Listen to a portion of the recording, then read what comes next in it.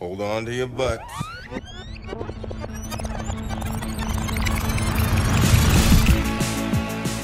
Hello and welcome to the Reviewed Movie Podcast. I am Ivan Kander, and with me are Mike Morandi and Dave Glanz. Say hello, gentlemen. Hello, gentlemen. Gentlemen. That's the thing. Okay. And this is the Reviewed Movie Podcast, and what we do is we look at old or classic movies from a modern cinematic context and basically see if they hold up. You can review us on the web at reviewedpodcast.com and follow us on Facebook because we have one of those, and we are also on Stitcher. So all that good stuff. So, gentlemen, today we are talking about Who Framed Roger Rabbit, a movie that Mike was hesitant to talk about because apparently he doesn't like it very much. Hey, whoa.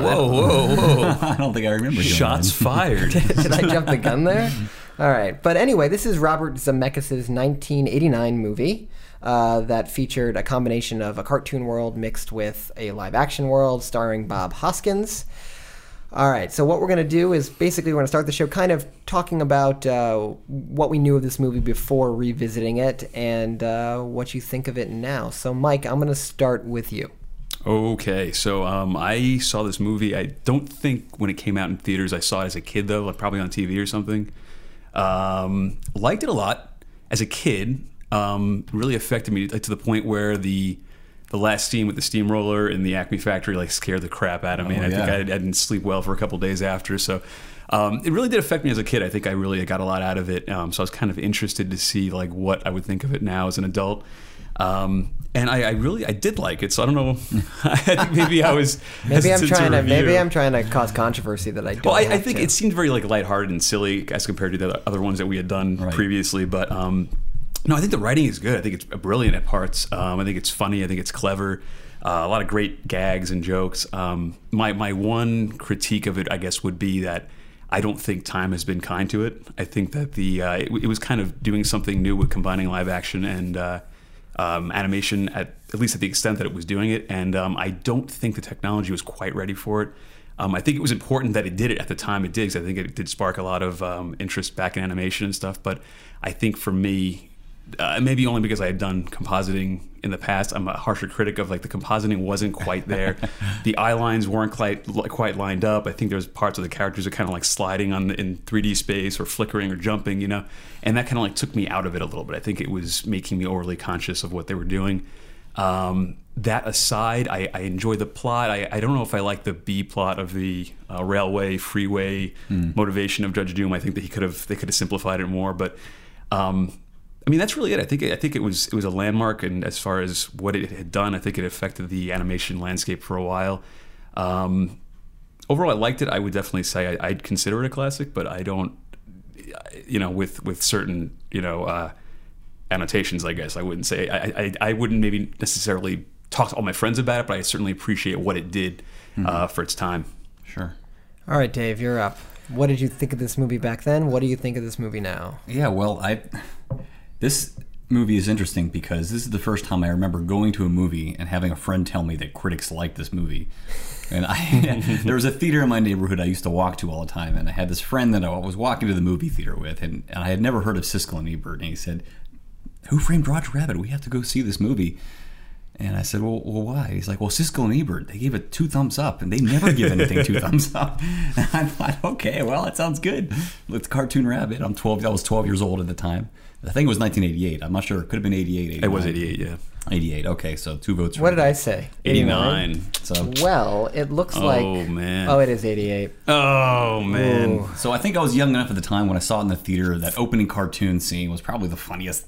I was still laughing at cartoons when I was 12. Not that, you can still laugh at cartoons now. But, it's just then you can't laugh at cartoons. It just went dark. Dave's having a rough time. Yeah, well, I mean, cartoons are seeing things people get hit over the head and all the stuff, all the cartoon logic and everything that happens in Warner Brothers cartoons is, it was pretty hilarious to me. I grew up watching Bugs Bunny and definitely Disney, but more Warner Brothers. So I think this movie appealed to me back when I was seeing it in the theater, and I probably saw it once or twice in the theater and then multiple times growing up. I'm sure I had it on VHS. Haven't had it on DVD. It's been years since I've seen it. So I'm pretty familiar with this movie. I didn't know a lot of the background. When did you last see it? It has to have been at least a half a decade. Okay. I'd say 5-6 years since I've seen it last. So I'm going to say my opinion. I mean, I think it was it's a very good movie. I'm not sure I would call it a classic. I would call it a technical classic.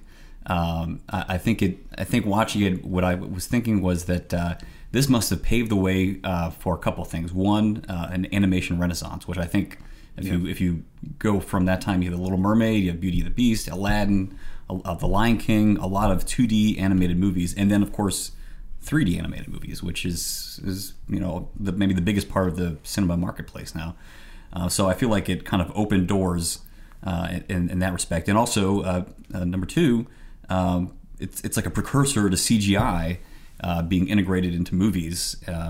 Jurassic Park and Terminator 2, and there were movies before Who Framed Roger Rabbit that would blend animation and live action together, like Mary Poppins, and that's the only one that's popping to mind right now. Poppins pop into mind. Oh man, this is it was Chitty Chitty Bang Bang. Did that movie have animation in it or no? It sounds like the kind of movie that would have animation. I don't think I've ever seen that movie either. I've never seen it, actually. Yeah. Oh, that's going to be there one. It is. There it is. I don't know if that's a classic.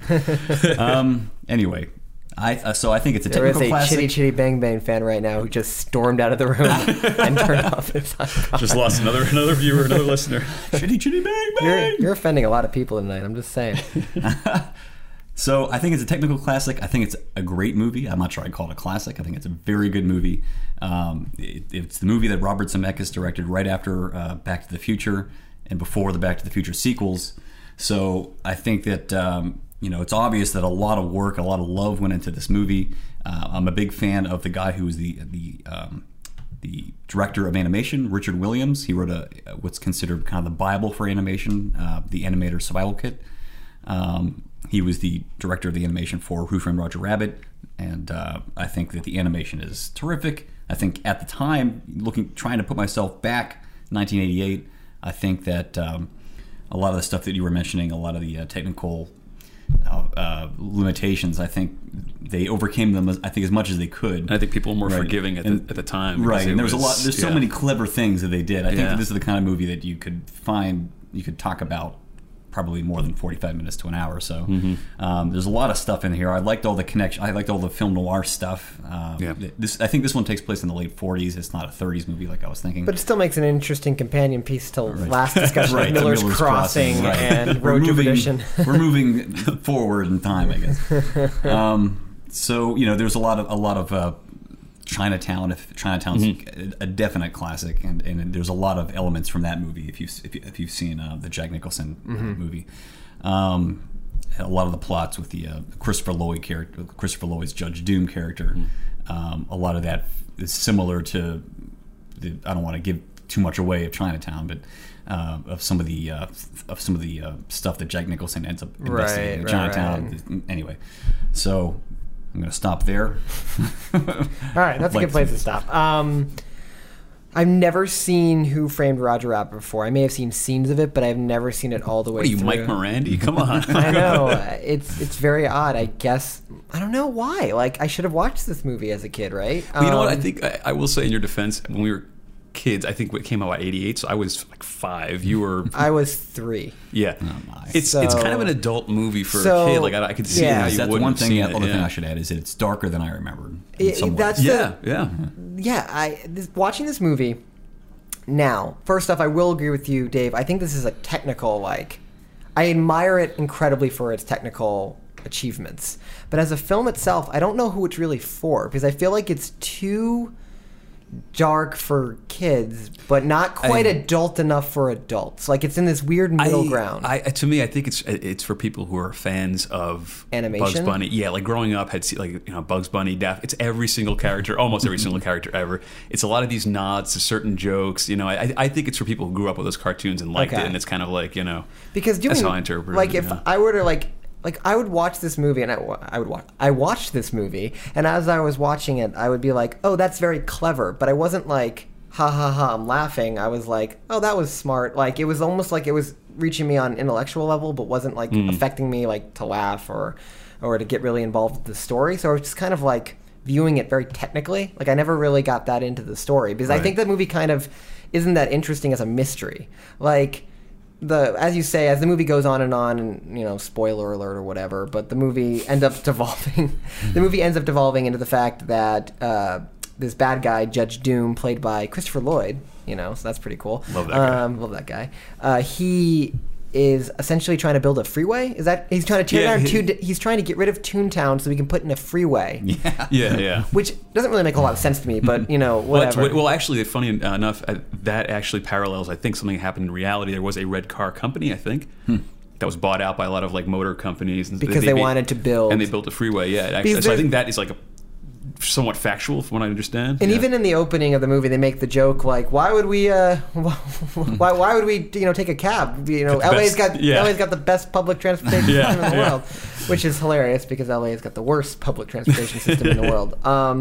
So yeah, I didn't love this. I don't know. I feel like I missed my window. I needed to see this when I was 12 years old. But did you like it? But I don't think I liked it as a technical like if I watch it with the sound off, like that's really cool looking, and I think some of the effects really hold up. Like I was really I don't know, because I would love to see behind the scenes and how they did some of this stuff because because it's on blue screen, right? Yeah, it was before they did green screen. This is back in the days of blue screen. Yeah. Well, I mean, the stuff that takes place in Toontown would be green screen, but the characters integrated into it, I think, they were all like hand drawn over the film because that means an animator would literally have to roto every frame of the actors, and it still didn't look like.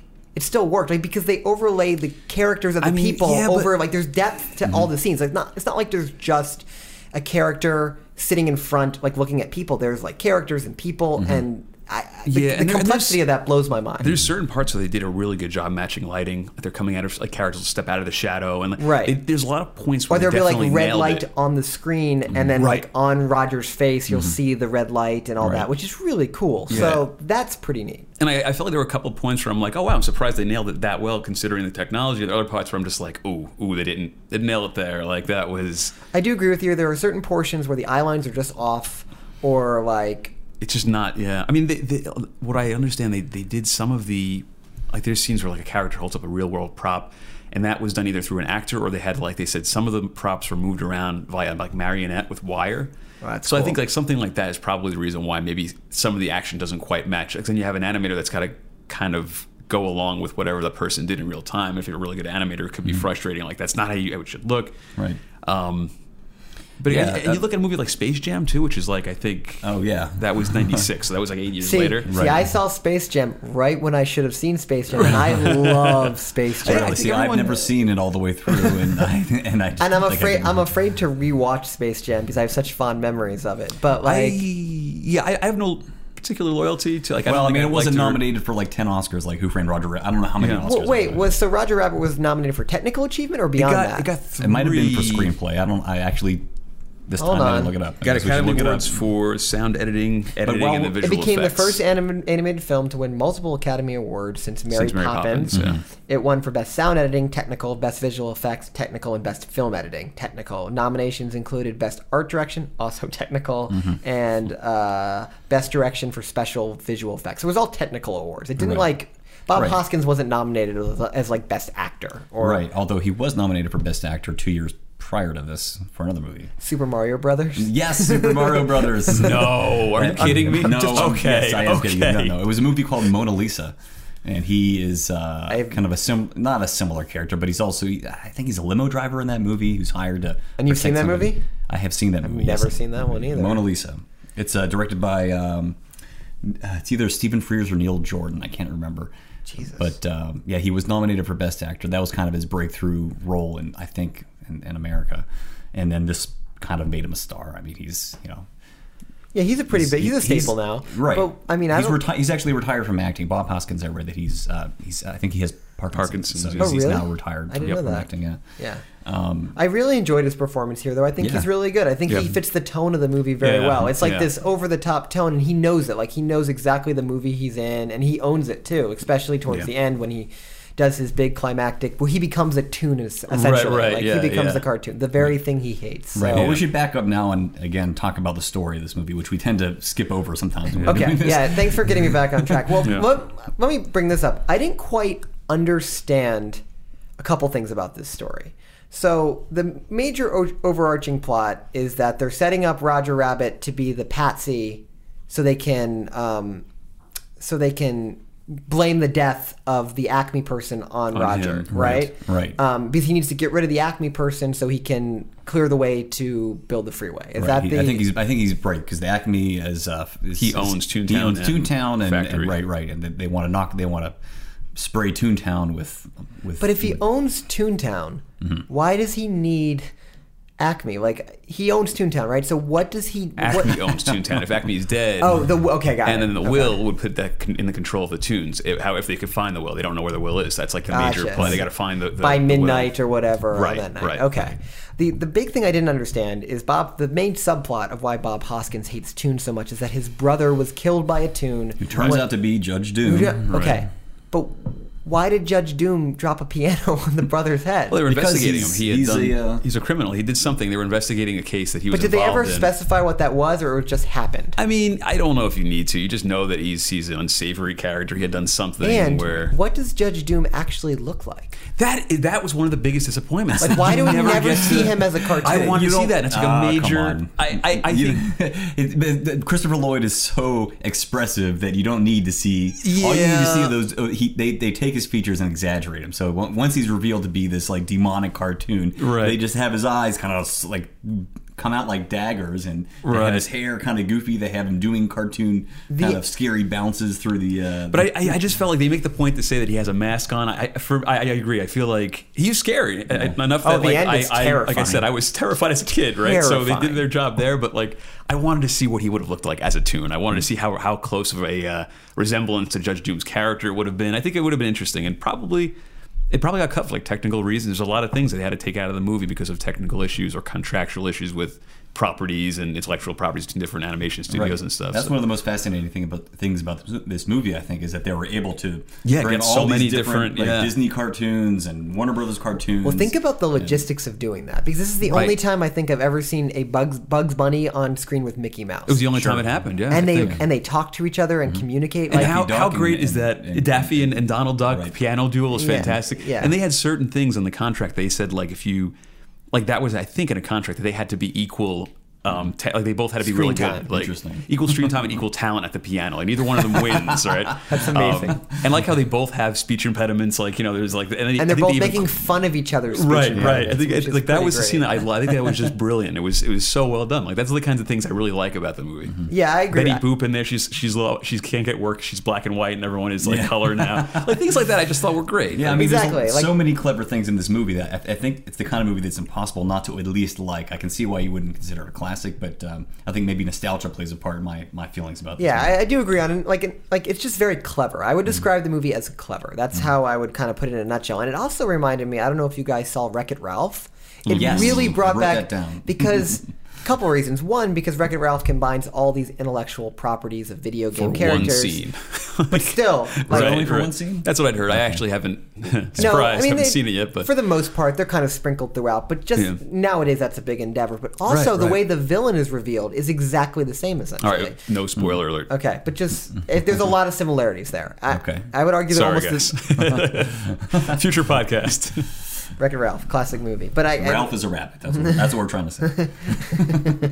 But I found pretty interesting. And then the other thing I kind of wanted to touch base. Well, do you want to continue talking about the story? The before story I- a little bit. I mean, it's called Who Framed Roger Rabbit. We haven't mentioned Roger Rabbit at all, really. So he's an original character, or no? Yeah, I think so. Yeah, it was. So the movie is based on a novel called Who Censored Roger Rabbit by Gary K. Wolfe, and I think that there's a lot of differences between that and the actual movie, of course. I mean, just like any adaptation would have differences. But Roger Rabbit is an original property, as far as I know. And I think he was in graphic novels before, and since he's been in graphic novels version. There have been some Roger Rabbit short films.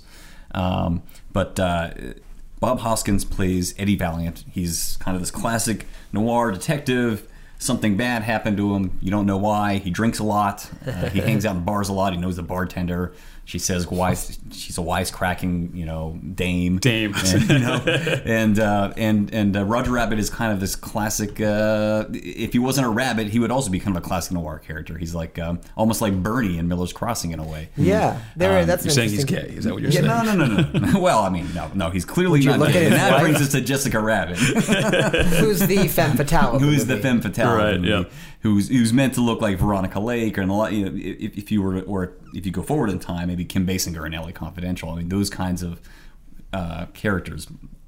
And so he's married to Jessica Rabbit, and then there's a lot of plot in this movie. And I think that really doesn't. I think the point of the movie isn't about the story of the movie. I think the point of the movie is about the redemption of this guy. And it's about. It's a movie about movies. It's a movie about cartoons. It's a movie about movie history and that kind of stuff. So I think the plot kind of takes a back seat.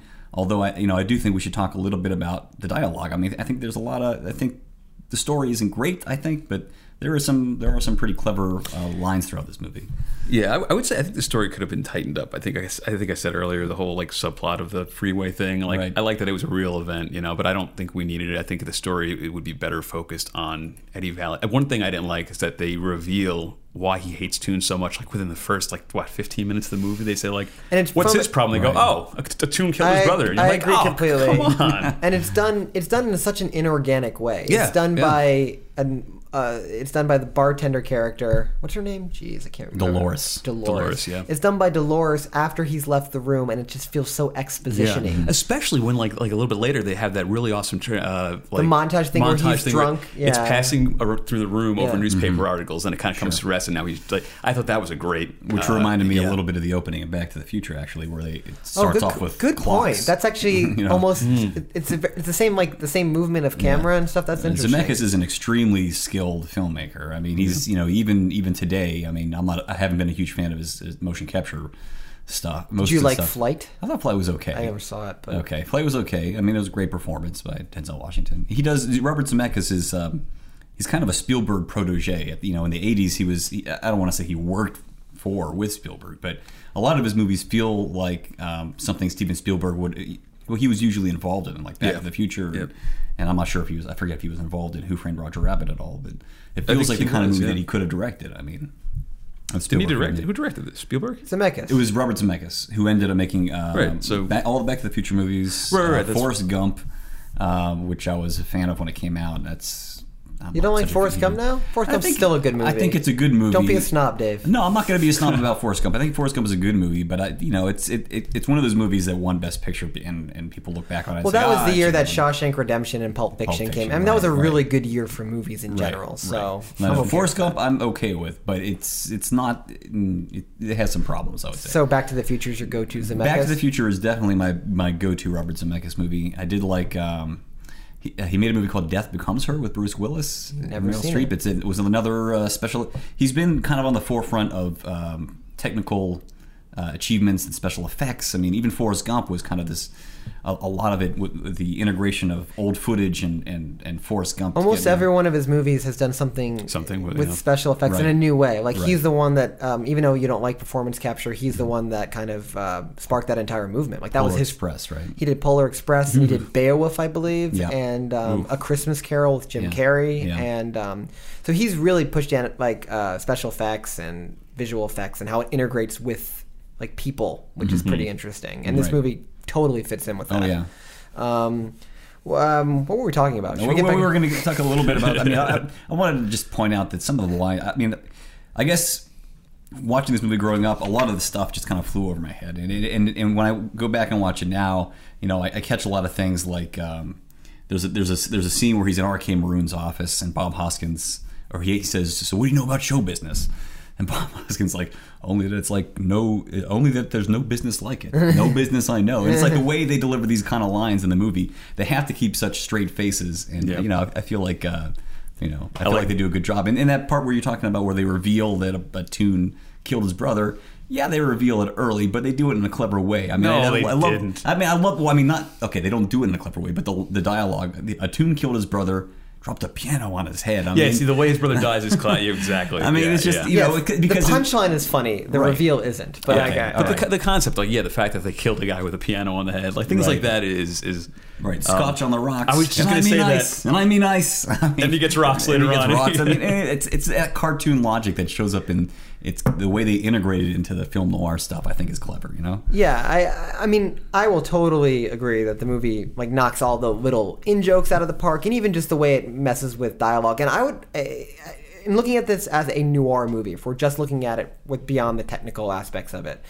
it kind of fits the total noir mode. Like, have you seen the Maltese Falcon and... I've actually never seen it all the way through. I need to go back and see Maltese Falcon. Well, the Maltese Falcon is similar in the sense that the plot is complex, but it doesn't really that's not the point of the movie. It's all a MacGuffin to get the Maltese Falcon. And similar to this movie, I would argue that the back and forth about who's really framing who and all that isn't really that important. It's Bob Hoskins' redemption as a character. Of course. And that's So, I mean, that I'm totally cool with. No, I wanted to talk real quickly about how freaking scary some parts of this movie are. Oh, sure. Yeah, please. The execution of the shoe. Oh God! That's my wife is, and when I told her we were reviewing this movie, she said that movie was terrifying when I was a kid. And I said, why? She mentioned the shoe scene. That scene, I was disturbed by it, and I'm almost 30 years old. So yeah, exactly. And it's such this happy little shoe. So I can imagine, as a 10-year-old, seeing that and being as a kid, I would watch.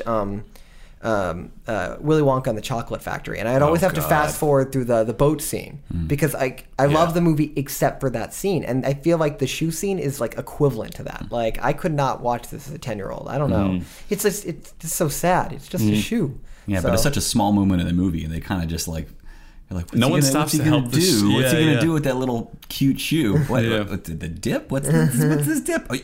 He doesn't seem to like the dip. Yeah. So that was pretty scary. And the steamroller scene at the end. Oh God, that's also terrifying. It's that whole sequence. First, it's he gets run. You see him getting run over by a steamroller. Then he inflates. He comes up all flat, and he inflates himself, and the eyes go crazy. And then everything. It's just from that point. I did notice. I was thinking about that scene when it was happening, and how they didn't show. They made it cartoony just enough so that it wasn't going to be too scary. I mean, he starts screaming. It's his reaction, I think, that makes it really scary. Yeah, well, it's funny because now I'm looking back. I'm like, how did this scare? When he gets up and he's flat, it's comical. I'm like, that looks so. It looks terrible. How did you? But as a kid, that disturbed me in a very deep level. So I guess there's something about getting this helpless feeling about getting crushed. I remember Indiana Jones and the Temple of Doom. There's a scene where Indiana Jones is I know the scene you're talking about. I know exactly. And there's a similar kind of steamroller thing. What are they doing with all these steamrollers and all these big movies? In the 80s. They're just crushing rocks for no reason in Indiana Jones. It's on a conveyor belt, and then of course there's this great fight scene. I would argue that the 80s was just kids movies in the 80s. They all had this little dark tint to it that I don't think exists in the same way anymore. Think about this movie. Think about Goonies. Think about E.T. E.T. The end of E.T. is terrifying. When he's all white and before. But that kind of thing. And this was PG-13 invented at this time. Indiana Jones and the Temple of Doom was actually the movie that got PG-13. But when did that come out? Do you know? That was 82 or 83. Oh, so it was out. So how did this not get a PG-13 rating? Do you know? Because it was a cartoon shoe. Because it's cartoon violence and not violence. And then he, and at the steamroller scene at the end when he gets up, I actually wrote down that was kind of actually interesting because it doesn't look like it's a cartoon for a lot of the stuff that's happening. It's like some kind of puppet where Christopher I think it was, comes back up and his hands are kind of floppy and they reinflate and his head obviously is a mask and that reinflates, but it's not a cartoon. So dropping the I'm still trying to vote this. I'm still trying to so why is the shoe thing I'm still trying to convince people that this movie should be PG-13. Jessica Rabbit, ladies and gentlemen. That alone should get the movie a PG-13 rating, right? And actually, did you hear when it came out on Laserdisc, apparently there was a go ahead, Dave. You want to? No. You go ahead. It was fun fact. It's something I was when I was just reading about it. They said that the quality of the frame was a lot better than when it was on, I guess, VHS or in the movie theater or whatever. Oh, sure. And if you went through, I don't know what scene it was, frame by frame, apparently you can see there's a brief bit of nudity from Jessica Rabbit. And when the news broke, apparently all the laser discs got sold out. The CEO was in hot water over it. Yeah. So basically, Yeah. America is very perverted, is what we're saying. Surprise. Yeah, she didn't know that before. She has the one really classic line, I think, from this movie where she says, "I'm not bad. I'm just drawn that way." Right? Yeah. That's a very But memorable one. just the way, I'm surprised they went as far as they did with her sexuality on screen, because it's pretty. I mean, it's definitely out there. It's not like. Oh yeah. The patty cake. I mean, But then again, you find they actually were literally playing. You only hear what's going on with the patty cake scene if they don't follow that gag up with the pictures of them actually playing patty cake, which It sounds apparently like sex. in cartoon universes is a pretty serious offense. You're playing patty cake because he loses his mind when No, he sees you the do photos. you see pictures of them playing patty cake. That's right? what I'm saying. Oh, okay. So it ended up that's even though you would think, oh well, they were just playing patty cake. Right. Roger Rabbit is heartbroken over that, and he like Maybe that's goes, what equivalent of cartoons something. do. That's how cartoons mate. that's how cartoon babies are made. Yeah. What about Roger Rabbit? Did you find him annoying at all? Yes. Yeah. I did too. And it started to grate on me towards the end of the movie. I know he's a cartoon character, but I feel like that kind of character works in a 4-minute short. But extended throughout the whole movie, I was getting He's a really little annoyed with grating, Roger yeah. Rabbit. His voice. Yeah. And I don't know. I just didn't. Towards the end, I was will like, say, you know what? I thought the weasels were fantastic. I thought they were, especially the psycho one and the straitjacket and the razors. Yeah. I think the character design on them were fantastic. I wish they had more of a use for them in there. I feel like they kind of got underused. I also feel like their death was a little bit too easy. Oh well, way too easy. But Well, I mean, I did like the way that was set up at the beginning of the movie. If It's you're like, not stop careful, you'll laughing. laugh yourself to death. You're gonna die laughing. See, the thing is, conceptually, I think it's brilliant. The idea that they literally laugh to death. But I don't know. yeah, but I think at that point there's so many other things going on that I think they had to be disposed of in a quick way because you had everything you couldn't put too much time to that. Actually, Judge Doom that had to get. Well, and a lot happens in that climax. You find out the fact that he wants to. They reveal the freeway subplot only at the end. It is. Yeah. There's nothing else really leading up to it. So you have to kill the weasels. You have to kill Doom. You have to find out that Doom killed Bob Hoss's brother. You have to find out that Doom is also a cartoon, and that he's plotting to build a freeway in LA. Which is why I say that happens in that freeway factory thing. at the end. There's a lot. I think there's almost too much going on in that scene. But You know what? I want to talk about Toontown. I thought that was fantastic. I love When Toontown. Hoskins- that was definitely one of the best parts of the movie. When Hoskins it's goes like to this Toontown. paradise. And in fact, you know what it reminded me a lot of? And I think they nodded to it a little bit. Ever see Puff the Magic Dragon? Yes. that's also a cartoon. That's another live action. Yeah, animated He wasn't in it, but they had a character that looked like him in that whole sequence. But his homeworld of Hana Lee looked very. It's very. You know what? I think there might be Puff the Magic Dragon you're in thinking, the movie. We're thinking of Pete. You're thinking of Pete's Dragon. Pete's Dragon. I'm thinking of Puff the Magic Dragon. I'm but thinking of Pete's Dragon. I'm thinking of Pete's Dragon too. So that's the one. That's the one where the dragon is a cartoon integrated Yes. into a live action. Pete's Dragon would have been Puff the Magic Dragon I'm is just- a Peter, Paul, and Mary song. about marijuana. Exactly. Yeah, I that paradise, whimsical. Everything is alive and singing. I just liked seeing it. Visually, I thought it was great. I thought it was well it's extremely animated. creative. Yeah. I mean, it's like they have to take this. They have to change the logic of the movie in that. Where Bob Hoskins is at the top of some building and he walks out and he doesn't know that there's no, ground beneath him or whatever. There's a lot of stuff in Toontown where it's just the things that happen in Cartoon Hollywood rules, don't yeah. happen the same as they do in Toontown. And they apply to people as well as tunes. So I thought that was kind of clever. He's falling from the building and it's like the fall never ends. It just keeps Very going and going and going. cartoonish, yeah. All right. Cartoonish. Good word. There you go. I'm very, very good. I'm very, very good at this. So, Dave, are you going to show this movie to your daughter when she's 8, 9? When do you show her? 21. I don't know. I mean, I think there's some. Or how about this? Are you even going to is this a movie that you're going to be you got to watch this, or no? I think yeah. Actually, now that especially now that you've challenged me, I think that my daughter. So you is really gonna want see... you really want to mess her up? How early do we really want to scar her? 7? Well, okay, so I was 6? 12. So I mean, if you think this is a PG-13 movie, so maybe you need to be a little. I would say 8 or older. Do you think a kid? Depending on the kid. Do you think a kid nowadays is going to get because a lot of the cartoon references I feel like are totally out of the zeitgeist. No, and I think you look at kids' cartoons nowadays. They are so manic and fast paced. This is like molasses compared to it. they're there's not no going way to you can hold even the know attention of a kid. Yeah. who Yosemite Sam is. Right. Yeah, all the in jokes are going to be lost, and it's going to just be Is it? Am I wrong, or have they actually rebooted Looney Tunes on I don't Cartoon know. Network at all? I don't know. I thought they did. I think they did. I Okay. they did. Yeah, but even still, that you're right. It's not going to be the same thing. Wreck-It Ralph is kind of the new version. Yeah, or you think of like SpongeBob SquarePants, which is just like a half hour of insanity. Which this is the kind of movie that you couldn't make anymore. I mean, because. There'd just be no reason to. I mean, the characters aren't going to be as familiar. There's no reason to have. You'd be making it for film nerds, is what you'd be making. Which I think it was kind of probably made for in the first. Maybe not. In a way. No, I mean cartoons were pretty popular. And it killed at the box office. I think 325 million. Yeah. So that's the thing.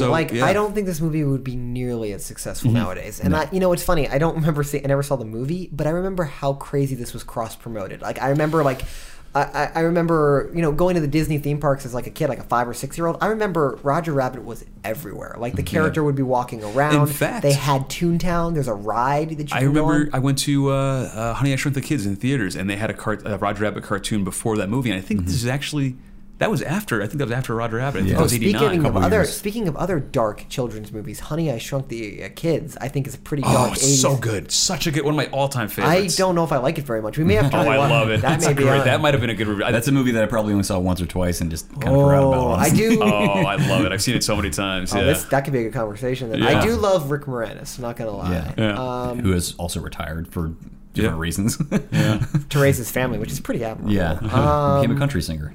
He did. Did he really? Yeah. No joke. Oh my God. We need to get a clip of that for next time. So, I don't know. I'm very curious. I wish we had like a 13-year-old on this episode with us. Because don't we, Ivan? Well, yes, emotionally I am 13. But wouldn't you be curious to see if they'd like this movie or no? I mean, I feel like I already know the answer. I don't. Well, I'm going to go ahead and disagree with you. I think that I would say that yes, it depends. It depends on the kid and when you show them. I think that what I'm seeing now in my daughter, who's only 11 months old, but she's already starting to look at Sesame Street, and I see her she's looking at Big Bird, she's looking at Snuffleupagus. She wants to know their motivation. And yes, and she said, "When are we going to do a podcast about Sesame Street, Dad?" Your kid's very advanced. And you can see. I think kids react. From what I'm seeing, she's just reacting to what she's seeing. She doesn't have any context to compare it to. So I think if you were to show Roger Rabbit to a kid today, it would depend on what they've seen already, what you've exposed them to. Again, I have yet to get into these. I know some of the cartoons that are on now. I don't know all of them. Feels like one giant Coke trip from what I understand. But I mean, every so often I see clips on YouTube of people my age showing their kids Star Wars, for instance. So they'll show The Empire Strikes Back, where the big reveal happens at the end of Empire Strikes Back. And you get to see the kids' reactions, and they seem pretty wrapped up in it. So I would think that it is possible. It is possible to show this kind of movie to a kid and have them get wrapped up in the story, not knowing who all these characters are. So you're basically saying that cinema's timeless. Like it doesn't necessarily. Yeah. I'm saying cinema's timeless. Yes. The thing about very profound. First man to say that, I believe.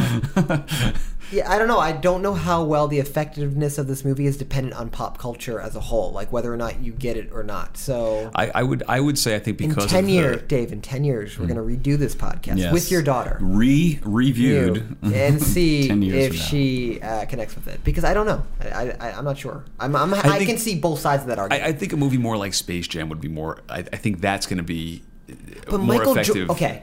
Arguing with you now, though. But that movie is basically a commercial. This movie doesn't feel like it was made for money. This movie feels like a labor of love. That's a good point. To me. Right, but again, I think because of the noir setting, I don't think it would be as marketable to kids now, where I feel like Space Jam is more about like the Looney Tunes. Marketable and is one thing. Yeah. Let's get back to Space Jam. See, Michael Jordan was like the guy when we were growing up, right? Like even I had a poster of Michael Jordan. Everyone loved Michael Jordan. Like kids don't. Basketball. If you ask a 10-year-old who Michael Jordan is now, they may not know. Yeah, that's true. Right? Yeah. They'll know the shoe, but they won't know the guy.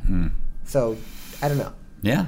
Space Jam is dependent on Michael Jordan's possibility and R. Kelly's ability to sing, I believe. Yeah, that's true. That's true. No. I mean, there were no weird pop songs in this movie. I mean, I feel for me, that's part of the reason why it doesn't feel like it doesn't feel too dated. I mean, it feels dated, but there's nothing about it that there's no it doesn't end with like a crappy pop song or something. Well, and also to agree with you, I mean the time score period it takes place, the aesthetic is timeless because it's already was a period piece or a genre piece when it was being made. Right. So it's like if you make a noir now, it's still a noir film, which this is. So I don't know. It's an interesting perspective. I think I'm really glad I finally saw the movie. I don't know if I really connected with it the way I wanted to. I think that if I was a 12-year-old, I would like it a little bit more. I don't know. Yeah, and like I said, like I didn't love it. I liked it, and I appreciate what it did. I think what it was doing for it at the time, and I think what it did for animation as a whole. I think.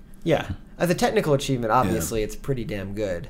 So do you want? So I guess I'm going to go on record as being the one who liked it the most out of the three of us. I mean, I think so because I'm kind of lukewarm on it. I didn't love it, and I know that this movie has a huge following. Like I know that this movie has affected a lot of people. Right, and we should say. I mean, I should say that I don't think this is the kind of movie that you're going to see multiple times and get more out of it, like Miller's Crossing, for instance. Right, I think Miller's Crossing is the kind of movie that you're going to see. There's a level of difference in complexity. Yes, I will agree. Well, yeah. Oh yeah. I mean, it's definitely a summer popcorn entertainment kind of movie. You can see. I mean, I'm pretty sure that's when it came out. It's that's the kind of movie it is, and I think as far as '80s summer popcorn movies go, I mean, this is a pretty solid one. Sounds good. So, any final thoughts on Roger Rabbit before we close it out today? I think we're good. I think I'm set. Okay, so what's our next movie going to be? I think we decided it's going to be Talented Mr. Ripley. Right, naturally. You watch Who Framed Roger Rabbit, Talented Mr. Ripley is next. It's just, it's transition. I'm trying to keep it varied and eclectic here on the movie choices. Do you have any other suggestions? We could hash this out right now. No, I think Talented Mr. Ripley is a good choice. We'll go light next time. We'll alternate light and dark throughout the... And, we are moving forward in time. I'm pretty sure Ripley takes place 50s or 60s. When was that movie made? Like, when did it come out? That was late 90s or early 2000s. I can't remember. Late 90s. See, that's a movie I saw in the theaters. I remember nothing about it other than it has Matt Damon in it. That's all I got. I know nothing about this movie. Jude Law's in it and Matt Damon's in it. And when was the last time you saw that movie? I don't know, 6, 7. I mean, it's been a decade maybe. I don't know. All right, so that'll be a good one for this podcast. Is this streaming on Netflix or is this? Yes, it is streaming for anybody out there that wants to watch with us. Got some homework to do before next week. 2 weeks. Go ahead and follow along. So before we close out, I just wanted to tell us where you can find us. I'm going to re-up the show so you can find us on reviewedpodcast.com. On Facebook, we are facebook.com/reviewedpodcast. And gentlemen, what are your Twitters so people can follow you? My Twitter is at Mike Morandi, MikeMirandi, and my website is the same, MikeMorandi.com. And you can find me on Twitter at Dave Glanz, DaveGlanz, and DaveGlanzProductions.com. And Dave Glanz is already taken. DaveGlanz.com. Never bothered to look. Dave Pituitary Glanz. Yes, Dave Sweat Glanz. Don't go there. Don't go there. All kinds of things you could say. And I am at Ivan Kander on Twitter. You can find some of my writing on shortoftheweek.com. And my website is Lucky9 Studios. That's Lucky, the number 9, studios.com. So I think that is it for us. Until then, we will see you guys next time. Badee, that's all, folks. Oh, God.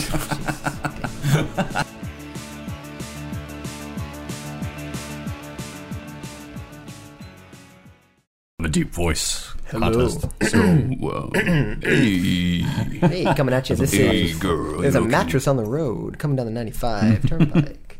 What is that? It's my impersonation of a bad morning disc jockey. This is Big Hank and the Cheese coming at you. You're listening to the radio. All right.